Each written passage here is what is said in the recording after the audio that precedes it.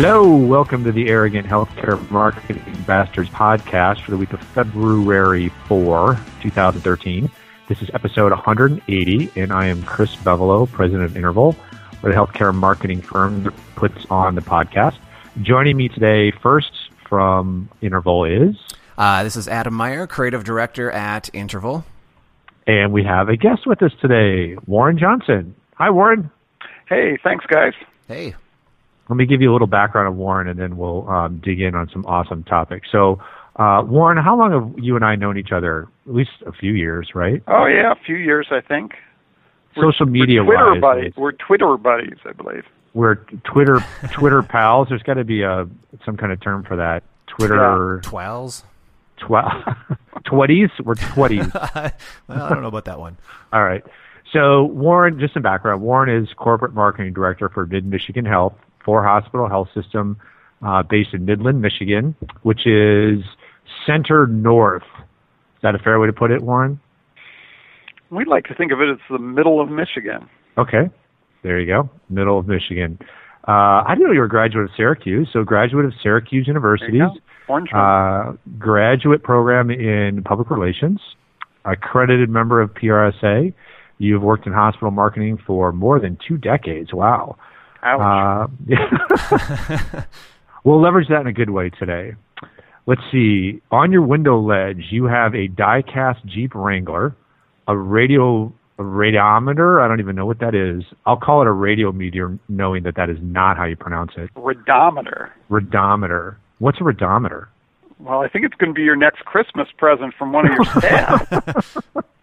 No, seriously, what is it? You've seen these. It's like a clear glass bulb, and inside they're like black and white veins, and they twirl in the sunlight. I don't know if I've seen that. You got to get out more. I guess so. All right. So, and it's pronounced how? Radometer? Radometer. Okay. And you have a Russian bottle of Coca-Cola. What's that? What's that about? I went on a trip to Russia after the fall of the Soviet Union and brought that back when you could actually travel with liquids in your luggage. Are you going to crack that open someday on a special event, or is it just always going to be... Yeah, probably not. I don't think Coke ages like wine or whiskey. Yeah, I don't think so. Especially Soviet Union era Coke. I don't know if I trust that. Sounds like Chris really wouldn't know about wine aging or not. It's he breaks it open right away. Yeah, absolutely. I try to, I get that red wine right in the fridge, chill it up, and then break it open right away. So what else can we say? Warren, you're editor of unsolicitedmarketingadvice.com. That's an awesome name. And I didn't know that. Should I have known that? Well, you go out there and you'll learn a little bit. Well, I know you have your what I would have considered a blog on Squidoo about hospital marketing. Right. That I've visited many times. So yeah, that's a good resource for hospital marketers for vendor lists and so forth. That's Seth Godin's project. And it's a nice little place to build free web pages. Yeah, that's where I think I first came to know of you because, we both follow similar, like the ShushMid listserv, and we're both on Twitter. And I remember seeing you, and people would always ask, the same questions over and over. Not their fault, but they would, they'd be new to the situation or new to hospital marketing, and they would say, how should I think about CRM? And you would refer them to what you had pulled together over time on your Squidoo page. So really help them cut to the chase. And I always found that a very valuable resource that you would help people that way. Good. Yeah, I'm also noticing that you've got an article up on your on your blog about Delicious, and it's nice to see that I'm not the only person in healthcare marketing that is a Delicious user. Yeah. I like Delicious. I think for a while there was some question about their future, but I'm hoping they just launched a new app for the Apple platform, and it's actually kind of nice. So I'm hoping they'll have a resurgence here and add some functionality. Cool. I didn't know they had an iOS app. I'll take a look. Yeah. Yes, I can say that I've never encountered Delicious in my 45 years. Maybe I should try. Maybe I should start. Yeah, the wine probably is part of that problem. That's delicious enough. Probably.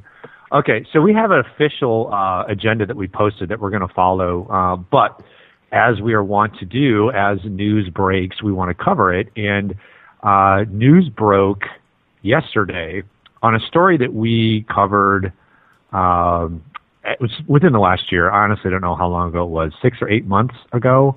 And Warren, you may be familiar with this either from the podcast or just because I'm sure it made the rounds in social media. But so in Duluth, in our home state, we had a physician's patient's relative post some negative comments online about the physician. And the physician decided that his best route would be to sue. And so when this made the news, when he filed his lawsuit, or somehow made the news here locally, whenever 6 or 8 months ago. And so we talked about it on our podcast, and not surprisingly, probably to our listeners, had some pretty strong opinions about Dr. David McKee's defamation lawsuit and whether that was the appropriate path to take. So yesterday, this bounced around the courts for a while, and yesterday the Minnesota Supreme Court ruled against him, basically tossing out his suit unanimously. And so there's a number of ways to think about this. The first is, of course, thank goodness common sense prevailed. It's worth noting that our Chief Justice is Alan Page. If you're any kind of football fan, you will recognize that name as one of the famed Vikings Purple People Eaters. Warren, did you know that? No, I did not. Yes, he's a brilliant man, just amazing. So, we get to read stories about him here locally because of his past, but he's just such a smart guy. So there's an awesome picture. We'll post a link to the story on the Star Tribune, but he's kind of sitting there with his hands kind of up like, what do you think? What do you think's going to happen when you bring a suit like this? At least that's what I read into it. But what I think what is ironic about this, just quickly, is, if this doctor would have provided decent care, and when you read about what he said or purportedly said, it makes you cringe. If he would have, at least had some decent bedside manner, this would have never happened.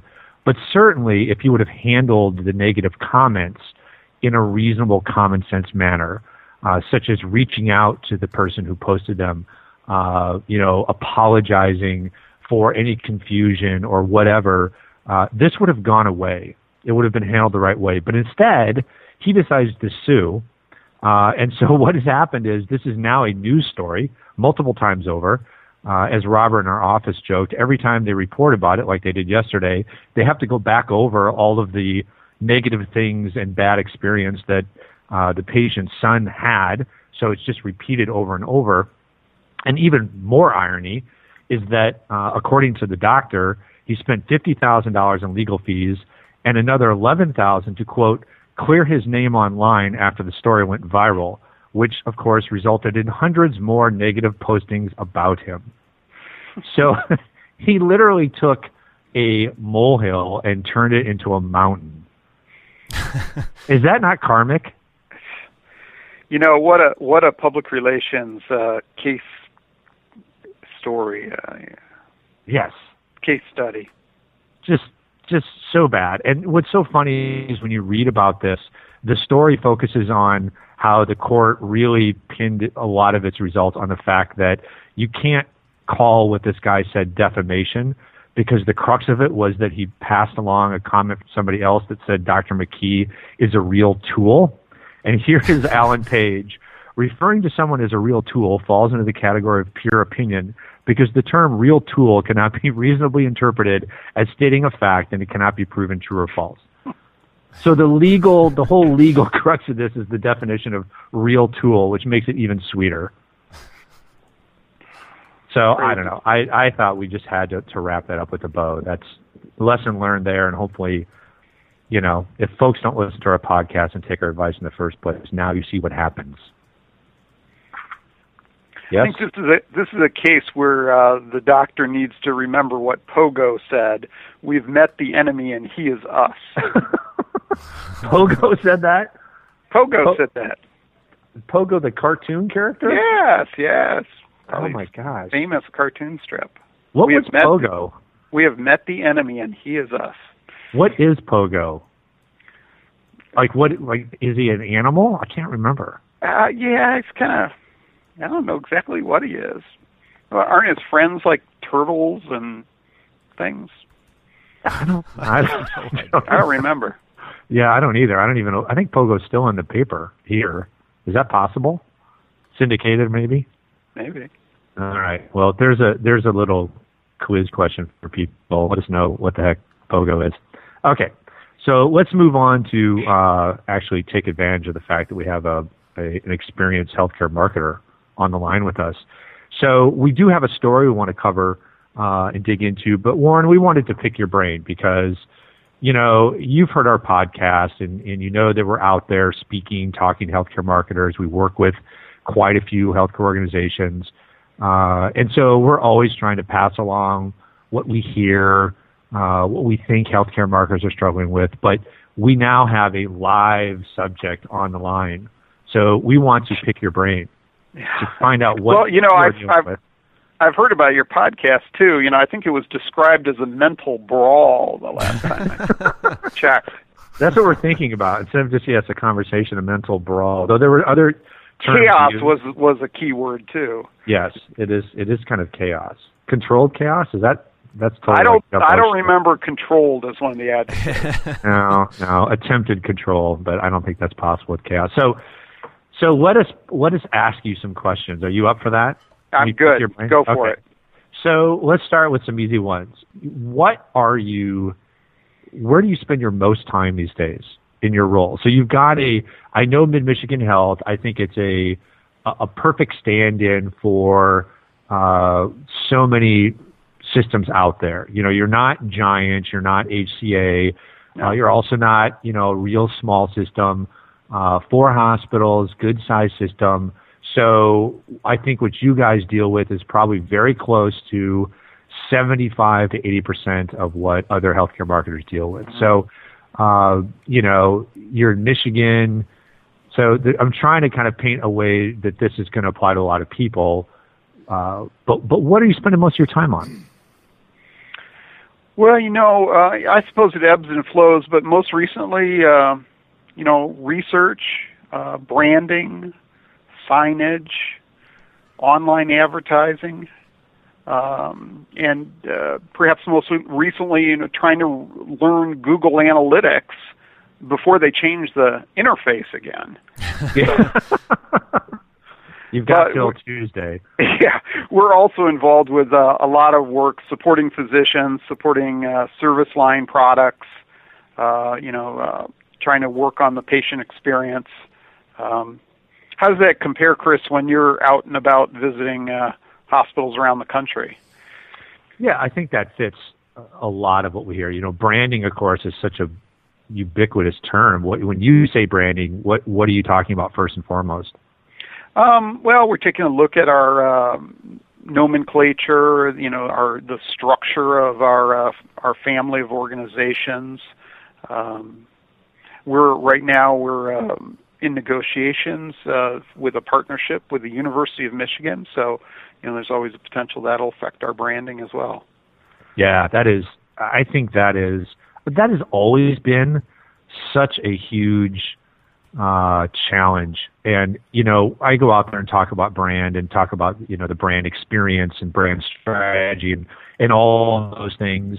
And I can recall a workshop I did at the Forum a couple of years ago that was on brand strategy. So not about naming, not about architecture of your names, but literally how do you build a differentiated brand in the market. Right. And this was like poor people. It was like a 3-hour workshop. So I get through all of that, and then it's time for Q&A. And I swear this is true. The Q&A was 90% what you're talking about. So after all of that, it was, okay, that's all great. What do we do with this physician group we just acquired? What should we call them? And, you know, we're kind of unified, but really not unified because we have this over here and that over there. And so that has always been a challenge. But what you just alluded to, Warren, your potential partnership with University of Michigan, that trend is just exploding. It is. I mean, I think a lot of hospitals, even if they're part of a system now, in the next few years, they could be looking at other partnerships. Either with smaller or larger facilities. That's the driving force behind ACOs and everything else, is you have to get bigger. Yeah, absolutely. And I think what makes this even more challenging, we talk about the traditional. So if you think about what you were saying, within Mid-Michigan, it's hard enough to figure out, if you're a unified brand, how you stay unified, if you're trying to move to that. But these new relationships, these new ventures, whether they're ACOs, whether they're a partnership like you're mentioning, we've done work with Providence Health and Services and Swedish Health Services out west for an affiliation that they've entered into. These provide a whole new wrinkle because you're really talking about multiple organizations, and those organizations aren't coming together in a way where you would just basically change the name of one or multiple to all be the same. The member organizations will still have brands in the market, and you have to contemplate whether the combination of those organizations is a separate brand by itself. That's probably not the case in your situation, but that's something that folks building ACOs struggle with, Okay, right. So let's say Mid-Michigan and University of Michigan come together to create an ACO. Do you brand that ACO? Is it literally a branded entity in the market, even though your organization and the University of Michigan are still out there? It's really tricky to figure that out and really important to think through all the ramifications.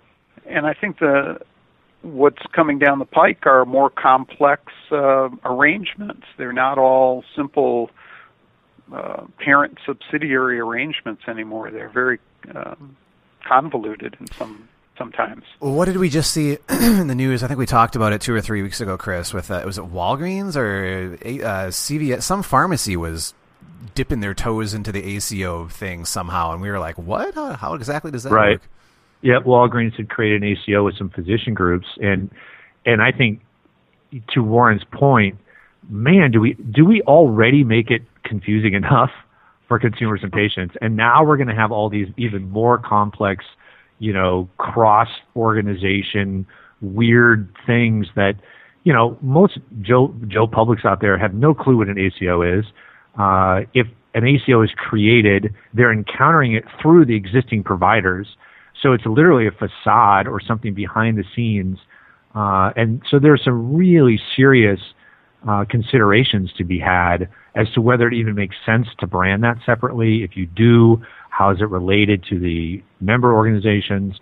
I think in a situation like you're facing, Warren, similar, challenges, how much you want to leverage. Obviously, University of Michigan, a well-known and respected healthcare brand. So that's going to be a benefit to your organization. But, how much do you leverage it? Where do you leverage it? What is the balance so that people still respect and value the Mid-Michigan brand? It's very difficult to figure all that out. Do you think, Chris, that the movement is towards more monolithic, or I think you call that unified branding, or is it to the other end of the spectrum where, boy, this is just easier to independently brand and keep separate from all of our other activities? I would say separate from the trend we're talking about of these complex ventures, it's definitely moving toward unified. I think reform was part of that.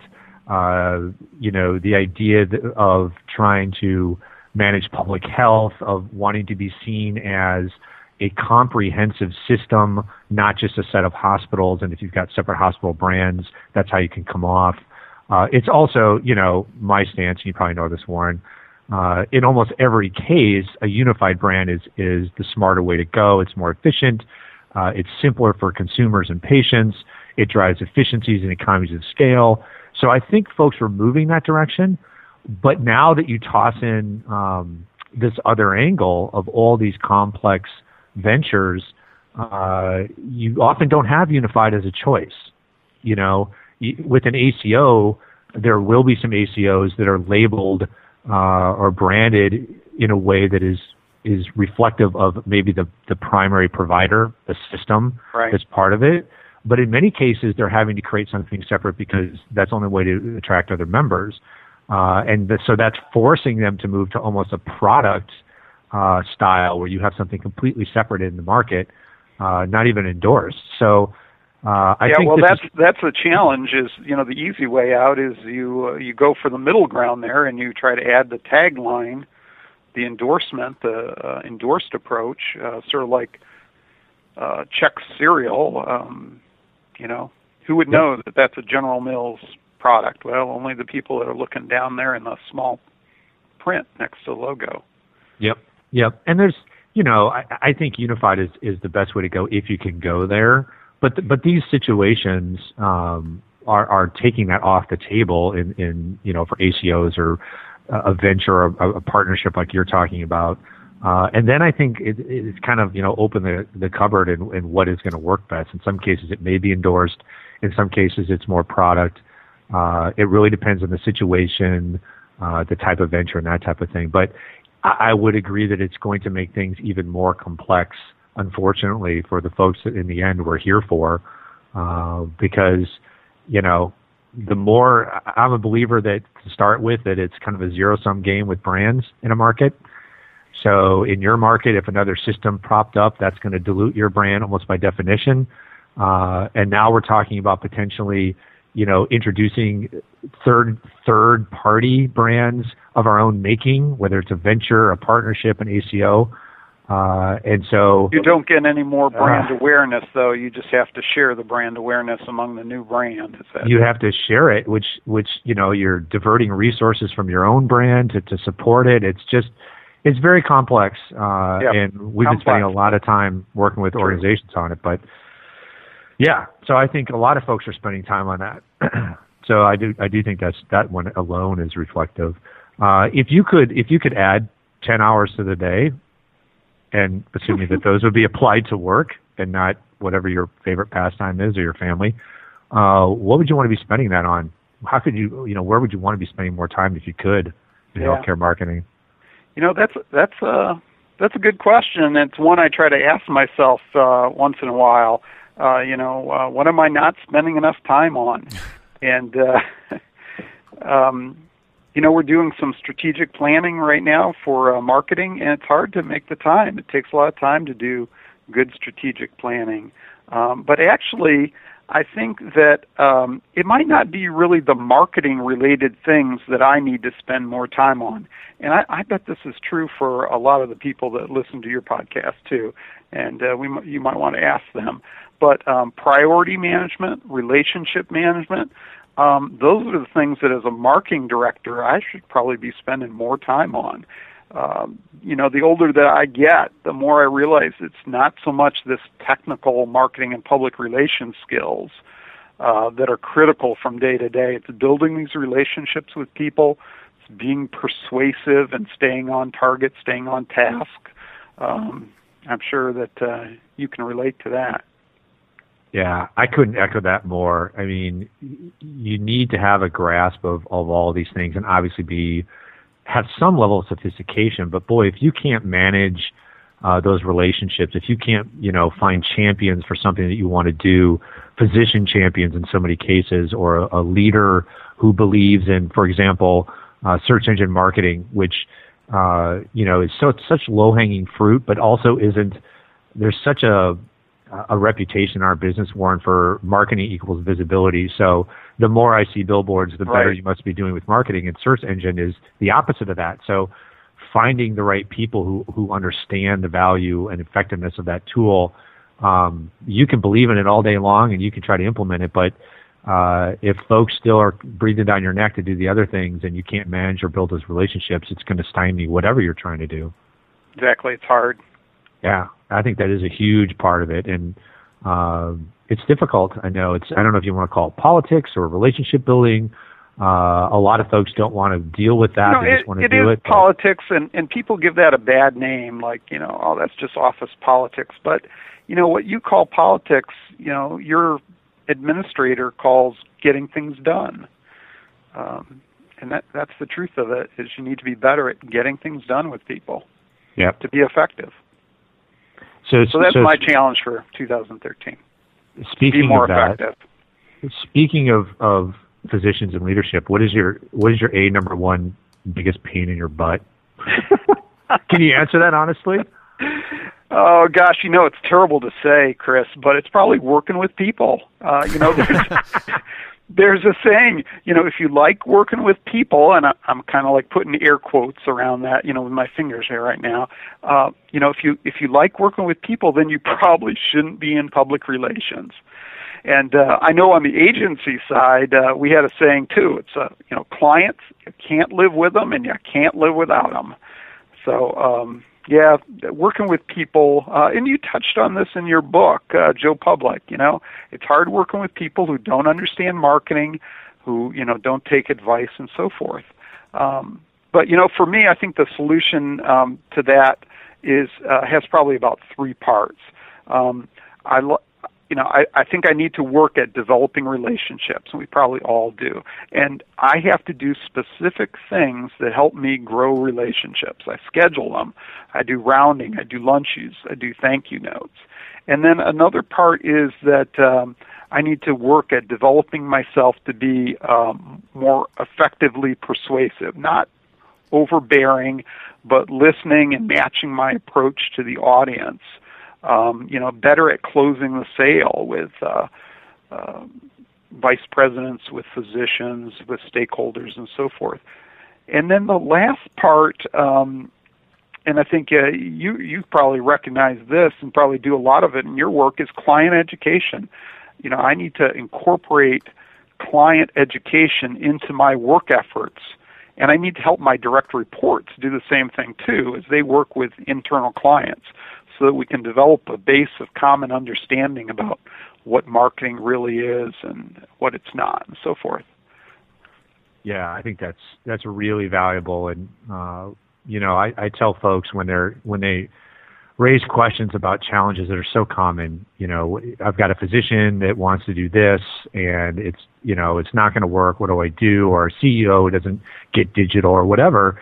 And part of my message is, as soon as that conflict hits, you've already lost half the battle, because it's really hard to move people once they're in that state of mind, which is why you need to have a long-term kind of education approach, so that you can be helping these folks understand before that comes up why they want to do one thing or the other. And it takes patience, it takes discipline, and you don't always see the benefit immediately, but it's really hard when your chief surgeon says, I want a billboard. You can talk them off that ledge if it's not appropriate to do so, to have that billboard, but it can, you come off defensive, you're going to come off like you're not willing to work with them. The more you can do what you just talked about and build that case ahead of time, the better.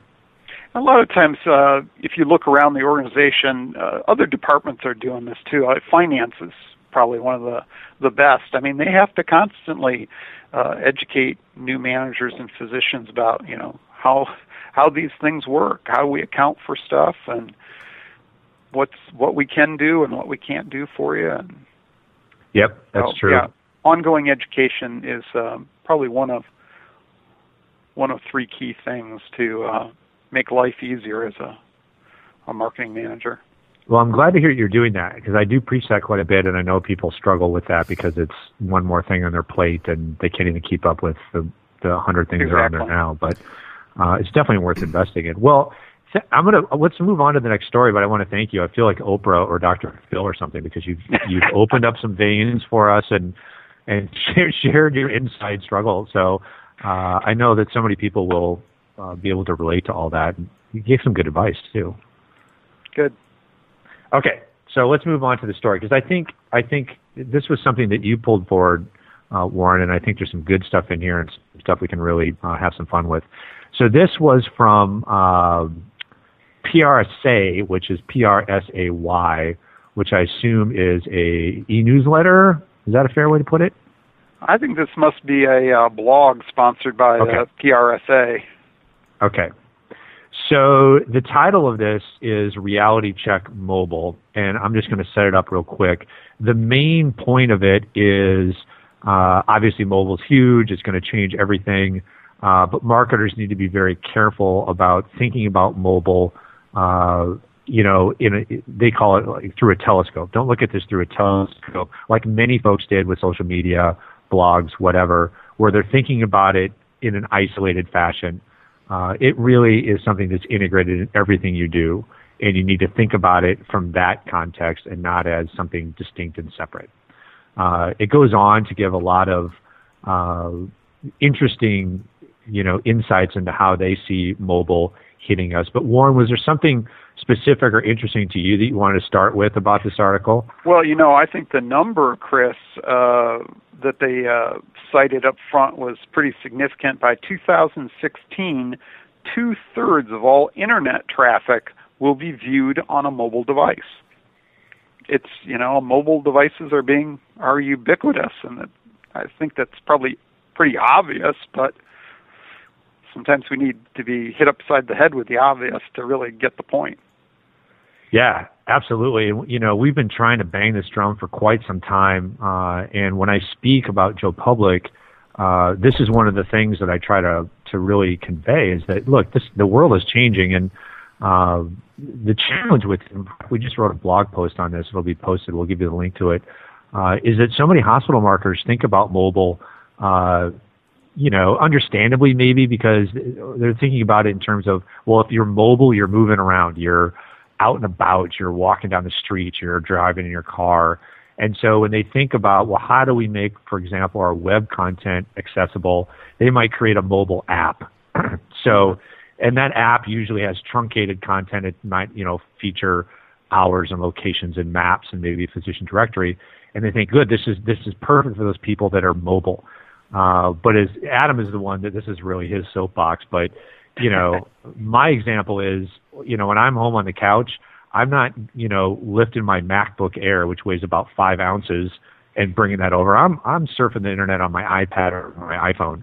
And if I'm looking for something related to healthcare and I search for it on my iPhone and it leads me to your website, and your website is either a mobile app that only has hours, locations, and physician directory, or isn't mobile optimized at all, I'm gone.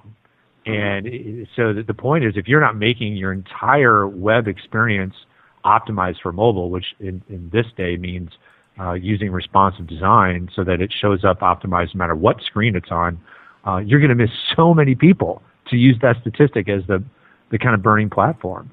Right.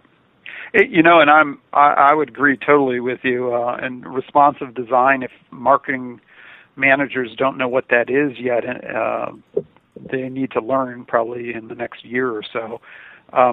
But some hospitals are, they're struggling even to have any type of mobile presence. One thing that we used as a stopgap measure is we registered a .tel domain. That's period and then .dot. It's a new internet top-level domain that's just for contact information. And so, we're transitioning. We actually just launched a mobile-friendly site. It's not everything it needs to be, but we now have a mobile-friendly version of our website. So when people hit our website, it recognizes that they're coming from a mobile device and feeds them, something with large buttons and smaller set of information. But in the interim, we had this .tel site at midmichigan.tel, and you can register these .tel sites and be up and running with a mobile presence in the afternoon. There's no HTML involved. It's just nested data that you enter into a portal. You upload your logo, and then you're good to go. So for a lot of maybe smaller hospitals or ones that are going to take a while to get to responsive design, this might be a stopgap measure for them, or even an affordable long-term solution for some. So. Yeah, that's a great idea. And Adam, you can chime in here too. But I think it's not real popular. But you have to you save on the infrastructure, but then you have to do a lot of communicating, obviously, because it's a different domain extension. Sure. Yeah, and one I think there are other fairly straightforward measures you can take to get yourself into mobile to some degree without totally revamping your website. And one of the things that you should be doing even outside of mobile is owning your presence in the apps that people are using to find you.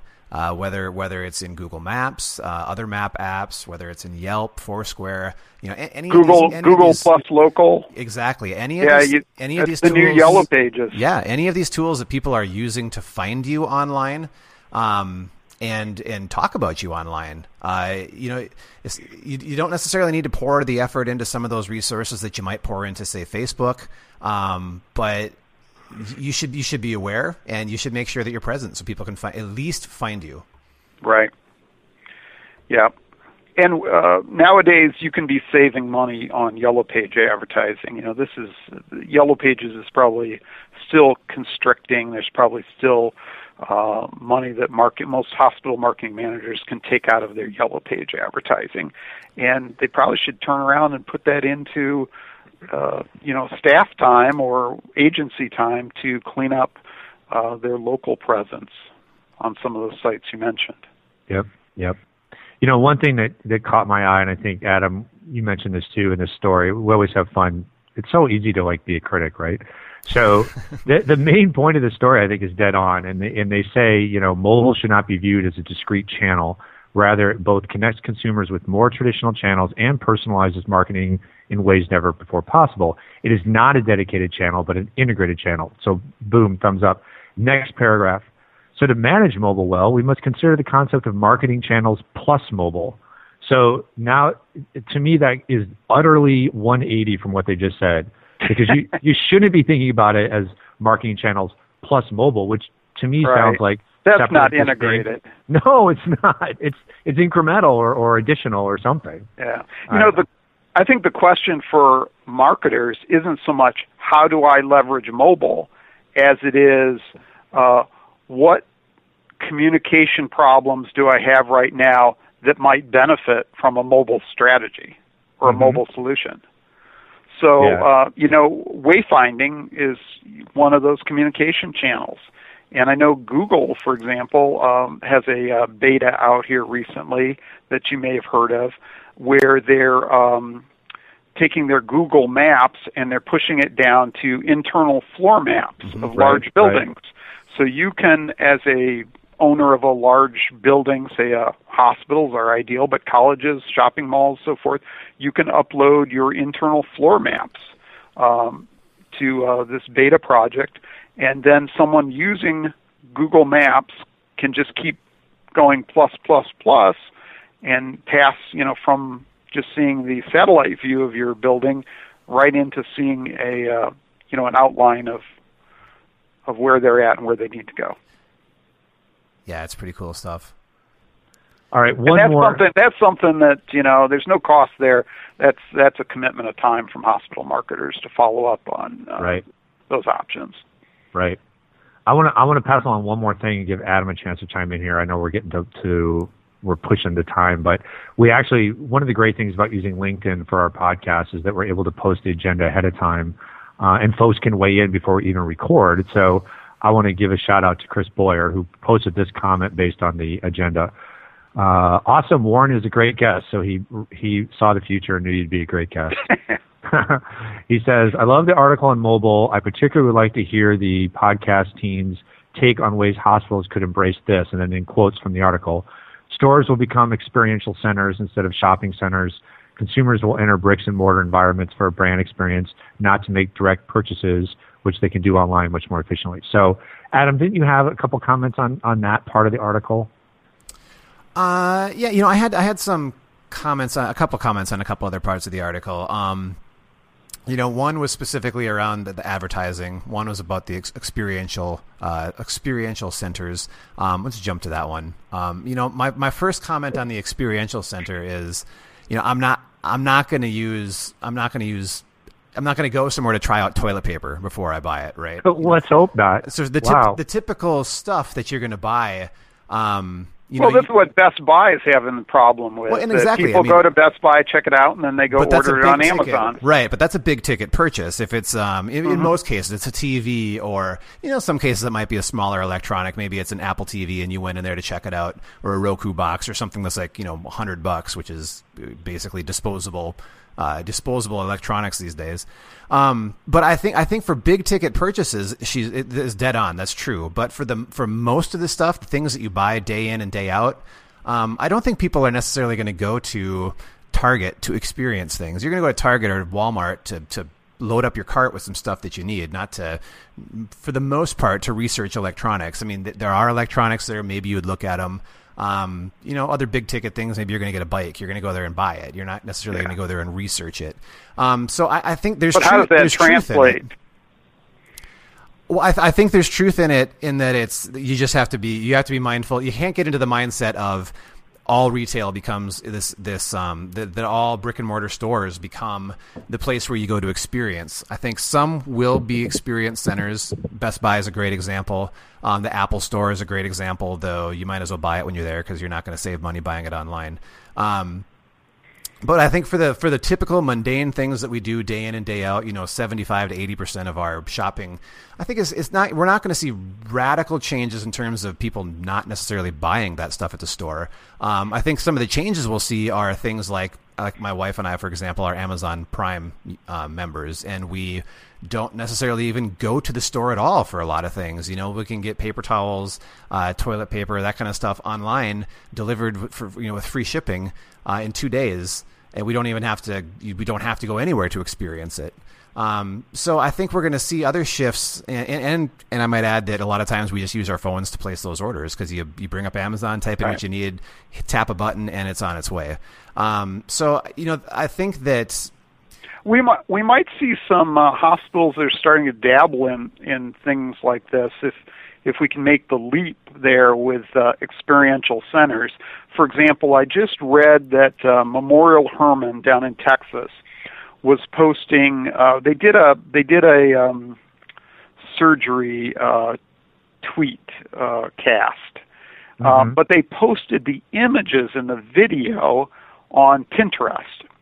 So I thought that there was some logic there, that they were taking something, that elective surgery that other people might want to consider, and they were providing that experience for, here's, what it's all about. Here's, how to learn more about what you might be considering doing for your bad hip, your bad knee, whatever. Mm-hmm. So maybe that's how hospitals become experiential centers. They use these visual mediums like Pinterest or online video. We were talking earlier about what hospital marketers need to be concentrating on. Video. Video is the future too. Yeah, for sure. All right, guys. We are pushing our audience limits on time with great stuff, but I think we should probably wrap it up. Are you guys all right with that? Sure. Sounds good. All right. Well, Warren, thank you so much for joining us. That was incredible. We'll definitely have to have you back. Good. Love to be back. All right. And someday are you going to be attending any of our conferences, the national conferences this year? Do you know? Possibility. All right. Well, I'll keep an eye out for you on the roster. There'll be at least a couple of them, but otherwise we'll have to find some way to connect again in person. Good. All right. So for Arrogant Healthcare Marketing Bastards, this is Chris Bevolo. Adam Meyer. And go ahead, Warren. You can say goodbye. Warren Johnson. All right. Thanks, guys. Thanks for joining us, everybody. We'll talk to you next week.